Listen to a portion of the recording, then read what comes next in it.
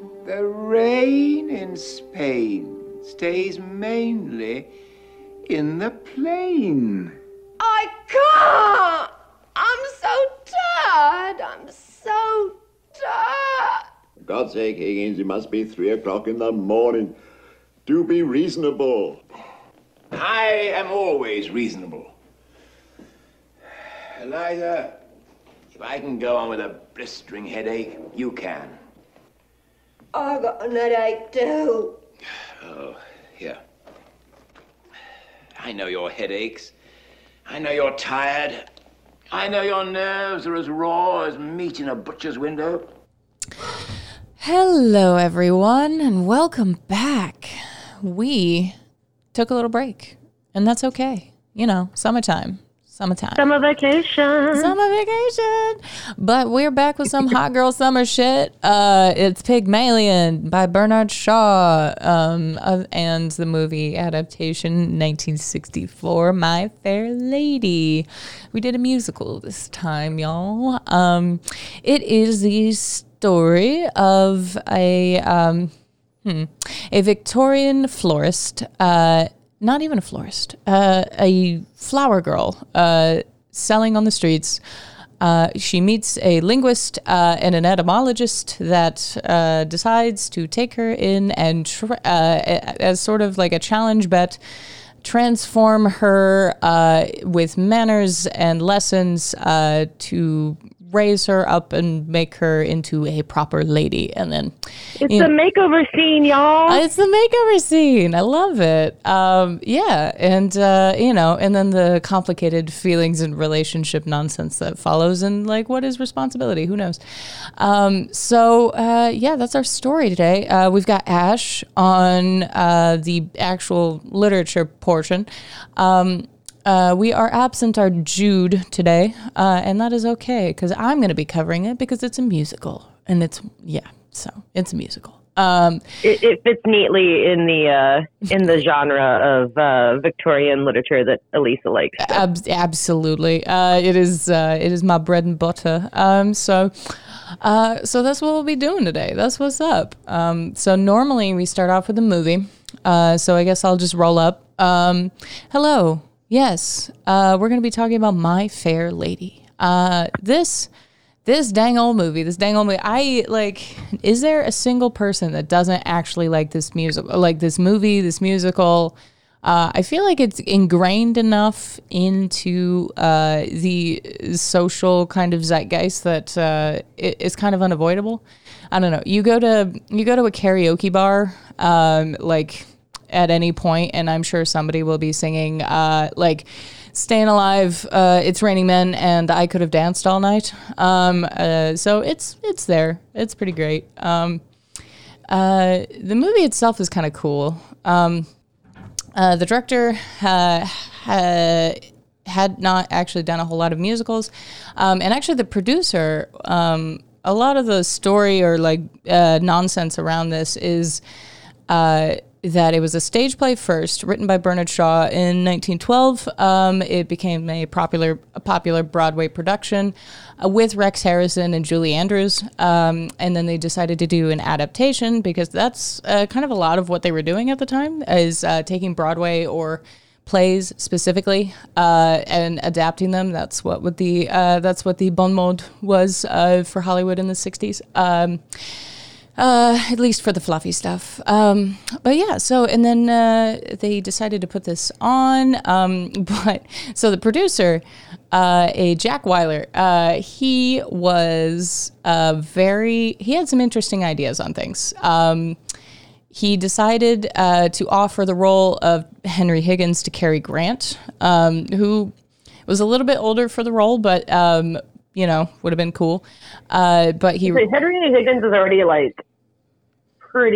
he's 20 years older than Liza, so I would have been okay with Cary Grant. Yeah, right? 60s Cary Grant was very, very tan.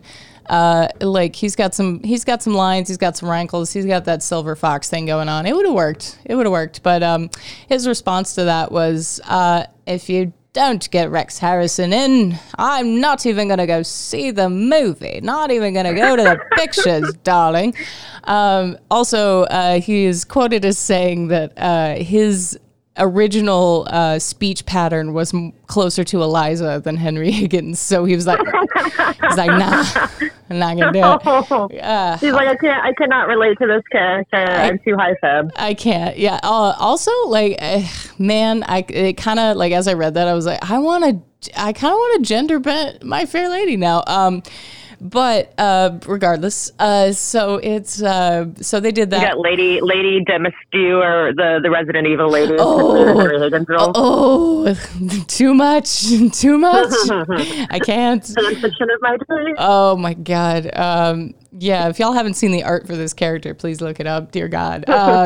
But anyway, so this producer decided to also cast Audrey Hepburn as the role rather than Julie Andrews. And this was like Julie Andrews before The Sound of Music, and it was so she just wasn't as well known. So they were like, oh yeah, no, nobody's going to go see it if we don't have Audrey Hepburn or somebody bigger like that. And Audrey was so excited because at first she was like, this is bullshit. Like, this is bullshit, but I kind of can't, like, I can't pass this up. So she was going to go do it. And she like went through voice training. She did all this stuff to be able to like sing and do it. And they dubbed her over. And she was like, what the fuck? I wouldn't have taken this goddamn role.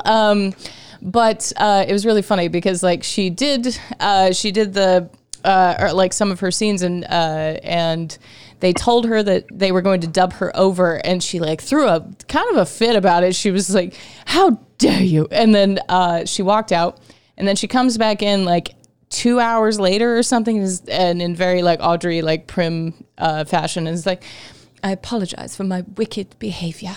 And so she was like, I'm going to handle this with grace, but this is bullshit. But the one they got to actually dub her was the one that played one of the nuns in Sound of Music. She was the one with the glasses, the really cute one. Like her voice is amazing. And actually Audrey's wasn't that bad either. Like it was very like, it was just a lower tone. But they wanted the very like, thank you. No one in the more full, like operatic. Yeah. Instead of kind of the wispy, untrained. Yes, exactly. Which is unfortunate because I think like that would have worked for Liza. I mean, I think Audrey's a great choice for Liza. Mm-hmm. She does kind of have like, she is prim and proper, but she does kind of have this kind of bratty undercurrent. Mm-hmm. Mm-hmm. Which is perfect for the character. The character is an unpolished, unfinished sort of character, so I think having that present in her vocal performance, especially in the movie, would have been fine. I mean, look, they let Walter Matthau sing in Hello, Dolly. So I don't see any problems here. Exactly. Like they let Rex Harrison just like quasi speak through all of his bullshit. But it's like Phantom of the Opera. Yeah, he was like, oh, and take it by the top. But yeah, anyway. But it's so and actually Rex Harrison was like, no, damn it. Like, Julie Andrews would have been a lot better because Eliza's supposed to feel out of place. Like, she's supposed to be uncomfortable in European ballrooms. And that is, Audrey Hepburn has barely spent a day outside of European ballrooms. So he was maybe not as happy with it. But, like, once they started rolling, they got really into it. Also, a funny bit of trivia besides all the other funny bit of trivia I've presented thus far. Rex Harrison was quitting smoking at the time, and Audrey was on like 2 packs a day. So there was a bit of snipiness between the two of them there. But well, especially if she's trying to do a vocal performance and maybe not succeeding, the cigarette 2 packs a day is certainly not going to help that. I don't think they thought of that at the time. I don't think it occurred. It was just like, that helps. It creates. I can't figure out why my voice isn't getting any better, Rexy. I don't know. Rexy. I practice 4 hours a day. Rexy, darling, I could have danced all night. Sorry, I can't. Okay, all right. We're gonna drop this now. One of us actually smokes cigarettes. I wonder which one. You'll never know. But yeah, so they did it. The film itself is cool. Like, I dig it. Because between the film and this, like, you get more of like the growing of it, because the stage play is pretty short. And right. Well, I mean, it literally like will skip months at a time, and then you'll just have a bunch of dialogue like, here's what happened off screen while we weren't on stage. Exactly. You don't get the rain in Spain stays mainly on the plane. You don't get that except in the movie, which I don't know, which I kind of like the movie more for that because it builds their chemistry and their relationship. So like by the time you get to the end when they're having this like big conversation about like what they mean to each other, it's like, oh, okay, yeah. I mean, I can see where she's coming from. I get why there's an attachment there, even though he's like this weird fucking rude daddy figure. And it's, but it makes more sense in the movie, I think. And I don't know, like, you also get more of like Freddie, which is nice because he's actually, if you think about it, he's not a bad dude. He's just dumb. He's just a cute, dumb, second male lead syndrome where it's like you are otherwise a very like on paper perfect person, like that would fit. It's just you don't have that problematic thing that makes the main character want you even though she probably shouldn't, what is that, guys? As an adamant hero villain shipper, I have no idea what you're talking about. Definitely have never read any YA that falls into those tropes. What the fuck is that? Like, exactly. What is that? Freddie's definitely kind of he's shy. He doesn't have a lot of backbone. Right. I wouldn't even call him a himbo. He's just kind of... He's a nice boy. He is a nice boy. But he likes her from the beginning. Like, he likes her literally from the beginning. Flower girl. Right. He still respects her. Exactly. Well, that's... Okay, well, I'll save that thought. Yes. But like even... okay, so she goes over to... she does the in the movie it's the horse race. Like she goes to the horse race and she's wearing that fucking killer dress. That's like god damn the costumes in this movie. But I want them. But anyway, so she's wearing that dress and like she's real nervous and she's trying and they go up to his family, his mom and sister, and they're doing the horse race and fucking get it, bloody hell. And then she starts talking about how her aunt had, like, she suspects her aunt of being murdered. I love that bit. It's so funny. I love that bit so much. It made me laugh so hard. Someone pinched it. Because like she sounds like a robot. It's very strange because like she sounds like one of those AI that are like being trained to talk to themselves. And it's very like formal and awkward, and they're saying very nonsensical, kind of disturbing things. And she's like, I'm past. Yes, this is exactly what I should be saying. But I don't know. I also feel like the movie was a lot less like dismissive of Eliza in the beginning. Like she has that whole song where she's talking about murdering Henry Higgins, and she's like, "I'm gonna get mine, bitch." She's like, "Just you, white Henry Higgins." But yeah. I definitely felt like, that's a whole thought I've had about the book in general. Is despite the fact that it like seems to take Eliza's side and say like she made the right choice, it still weirdly is like. Henry's still painted as like this hero and she's still kind of painted as this like little brat who doesn't know what's good for her. Right. This very grasping kind of character. But like, I don't know. I think All right, I'm gonna do this like point, and then we'll lead into the literature because I could go on about like why I love this fucking musical, but you know we all love it. It's there. So I feel like Bernard Shaw's other stuff he's done. Pygmalion is one of his opus, like his more famous work. But he's also done this one called Saint Joan, about Joan of Arc, and it's very like. It is centered on her when she has been forsaken and she's about to be executed. And she's like railing against God and like the people that like had relied on her and put her up on this pedestal. And she's, you know, like it's very, he's able to express feminine frustration very well. And but I don't know if he fully grasps like where it's coming from, and I think he just sees it as this very like volatile, interestingly eruptive thing to write, and he knows the source, like he knows it's women, but I don't know if he fully gets why, or that it is a problem that this exists. Like maybe for him it's more inherent, but I still appreciated that. Well, I think he understands, because I mean this was like literally during first wave feminism. You know, now we can kind of joke about living in like a postmodern feminist time. You know, third, fourth wave, but this was like early stuff here. I think like he understood where feminine rage was coming from, but I don't think he understood that a lot of it was tied to the patriarchy. I think it was just more like these are inherent feelings, like these are things that that women exist in this place, and this is why they're mad. Or well, no, he kind of does though, because he does like rightly have the character like he has her frustrated with the right character, but again, you know, he's still anyway, I listen to like there's notes I listen to afterward. Because I listen to the whole thing on Audible, which is like a very weird way to listen to a stage play.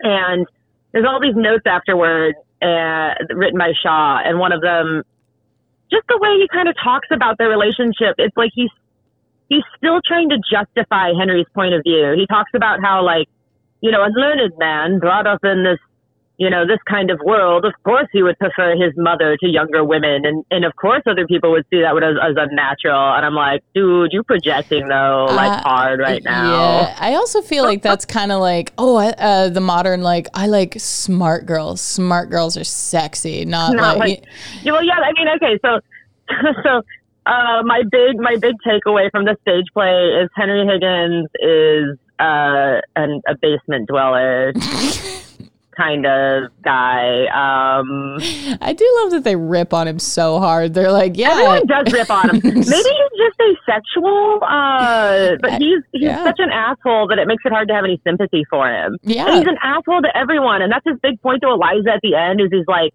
yeah, that's your way. If I've treated you unjustly, like that's how I treat everyone. And it's like, God, you are just a real piece of work, Henry Higgins. And you really are. Like at the beginning, Eliza is a total brat, and he's a total asshole. And watching their back and forth is a lot of fun.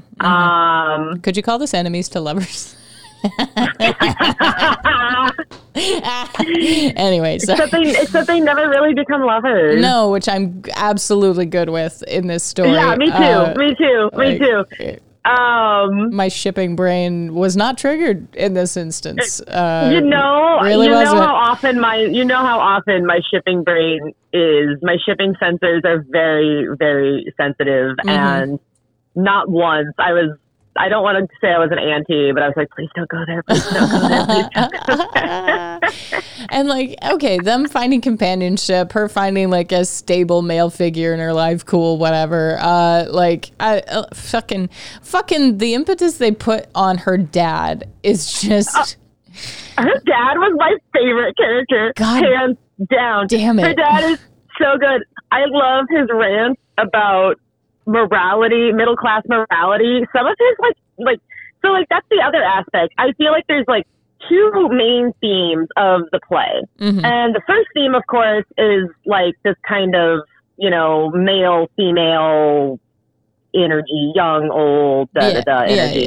But like the theme I was more interested by is like the themes of like classism, middle class morality, deserving versus undeserving poor. Oh yeah. I love her dad has this line where he's like my mind is untouched by education. I can come and go as I please, totally chaotic, or something to that effect. And I'm just like, yes, fucking get it. Mr. Doolittle. And then in the end, I love it, but then, yeah. So it's like this whole idea is like, yeah, Henry like shaped her, considers her his masterpiece, and yet will take no responsibility for her. Yeah. And yet her father, who is sort of a deplorable person who sold her for, 5 pounds, he actually, once he comes into means, feels the responsibility to keep making money and to do right by his family, because now he does have the means to do so, even though he hates it and he feels like he's lost his freedom and been made into a version of himself that he would otherwise not be, much like Liza. Right. Like, despite that, he still makes a point to live up to his responsibilities, which Henry won't do.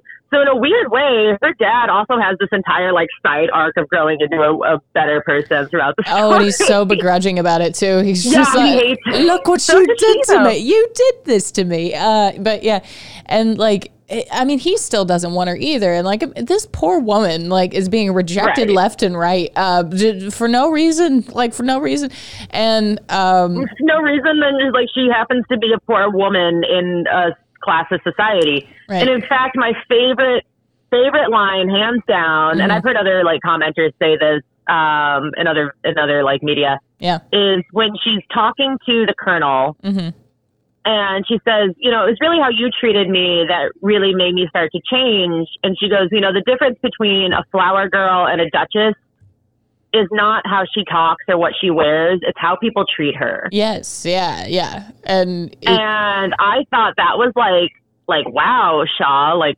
fucking get it. That is a really, really good, I mean, because that's still so true to many people's experience. Especially marginalized people. Right. Yeah. Just like being treated like a human being is the difference, honestly. The bare minimum, right? Yeah. Right. And like, you get Higgins who treats her like a mate. I don't know, like a mate. He can't treat anyone with kindness, and not even Pickering. It's especially egregious because he does care about her, and he still refuses to give even an inch of anything, and that's why she does make the right choice to leave him, and why the story justifies that. And I think that's kind of cool. Yeah. Like the first line in the linear notes is something to the effect of like, it's rather strange to describe this story as a romance. Yeah. Yeah. And I was like, yeah, it is. It absolutely is. Don't describe it like that, because that's not what it is.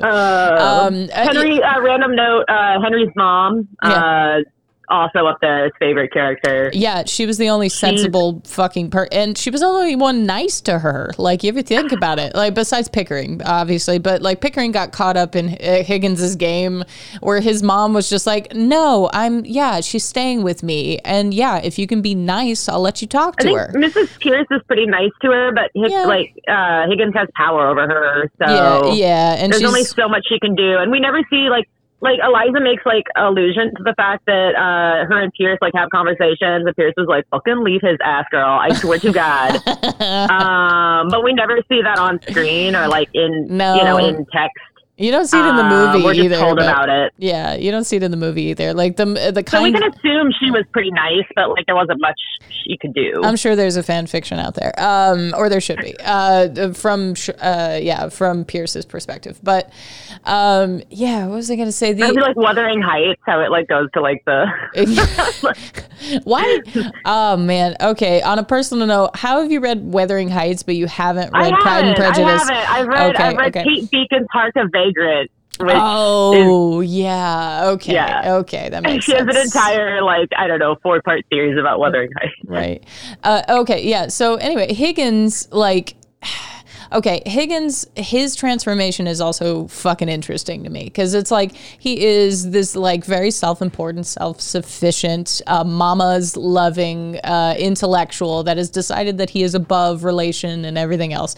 And then, you know, he takes in this person that he thinks he can change, and he actually does see a change, so he becomes invested in this person. Like, you know, sunken cost of time and his expertise, and like the fact that she's kind, you know, on the whole, and she's receptive, is... And she's also competent. Yeah, she's and like, yeah, he's mentioned that before. And it's like, and so he becomes invested and he becomes used to her, and he's not used to having people that like are around that he doesn't technically employ. And so, or his mom, you know, like obligated to be within his presence. And like, she... Well, more than what character bring that up? Like, yeah. Mrs. Pierce brings it up at the beginning of the agreement where she's like, what will she do? What is she to be? What is her place in the household? And yeah. And he just kind of hand waves it away. And then his mom brings it up again later. She's like, well, does she live with you guys? Like, what's her place in the house? And they're like, well, you know, she's just there. It's fine. Whatever. It's fine, like, don't worry about it. I know. And his mom is like roast him. She's like, yeah, you're two fucking boys with a doll. Like, what are you doing? And I know. God. I love his mom. Higgins. I love Mrs. Higgins. But then like by the end when she like Eliza gets sick as shit, like she throws the slippers, she throws a fit, and he's saying all this very dismissive stuff about like, why are you raising such a fuss? Just go back to bed. Like, what, you ungrateful thing. And then she's like, you know what? Are these my clothes, by the way? Or are you going to accuse me of stealing later? And he's like, oh, you've hurt me. How could you? You know, it's like... And then she throws the ring in the fire. Oh, that's... Ooh, that was tasty. He's like, how dare you? And it's... but like, he's starting to notice that things hurt. And then like she disappears and he runs frantically to his mom's house and he's like, I gotta use the phone and call the police. And she's like, what do you mean? She's not an umbrella you lost. She's not a thief. What are you doing?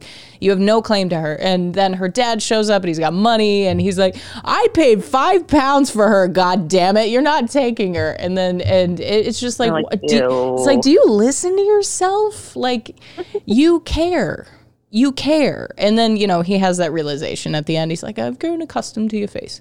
And so it's, I don't know. So I feel like the original story is based. It's not my feeling. It's based on the Greek myth Pygmalion, where the sculptor creates like this golem of a woman with the power of the gods, and you know, because she becomes her own person, and then and so for this, it's the same, but the transformation is also similar. Like they both go through a thing, and it's very cute. I'm just like, oh, okay. It's cool that like in a very direct way, Eliza becomes this. She becomes herself. Like, I don't know. I kind of wish that she shapes her own destiny. You know? Absolutely. She chooses to go to him, and she chooses to try to better herself. Unfortunately, it doesn't work out the way she planned. And maybe if Henry was a kinder person, it would have worked out better. Not even in regards to them getting married or getting together, but maybe if he had thought about her future at all, you know, he would have like, you know, been a kinder person, but he didn't care about that. And so, you know, she feels left with only so many options. Like it's a strangely kind of like just dark ending all around, in that like, you know, things are neatly wrapped up so far as like the story ends go, but they're not necessarily happily wrapped up. But it is really realistic for the time period. Yeah, absolutely. Like I do like, except that I think to me the weirdest part is like it's a story written in 1912 where like the male lead doesn't get rewarded with the woman at the end. Yeah. Actually, I kind of think that came later a lot of the time. Like I don't know, 30s, 40s. Because there's a couple different endings. Yeah. The one I listened to is the one where he's like, go buy me a tie. And she's like, fuck you, buy it yourself. And then she hangs out with him. And it's like, no, and then she just like leaves. And his mom's like, maybe you should go buy that tie. And he's like, nah, she'll do it. And he like laughs to himself. And that's like the end of the play. Okay. I haven't heard that version, but that's all right. That's fucking funny. Okay. Like, contentious relationships are hilarious to watch. Like they're just super entertaining. But I feel like if I were in one, I would not.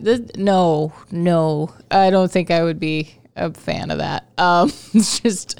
Oh yeah, I mean, not that I haven't had this argument on Tumblr 8 million times, but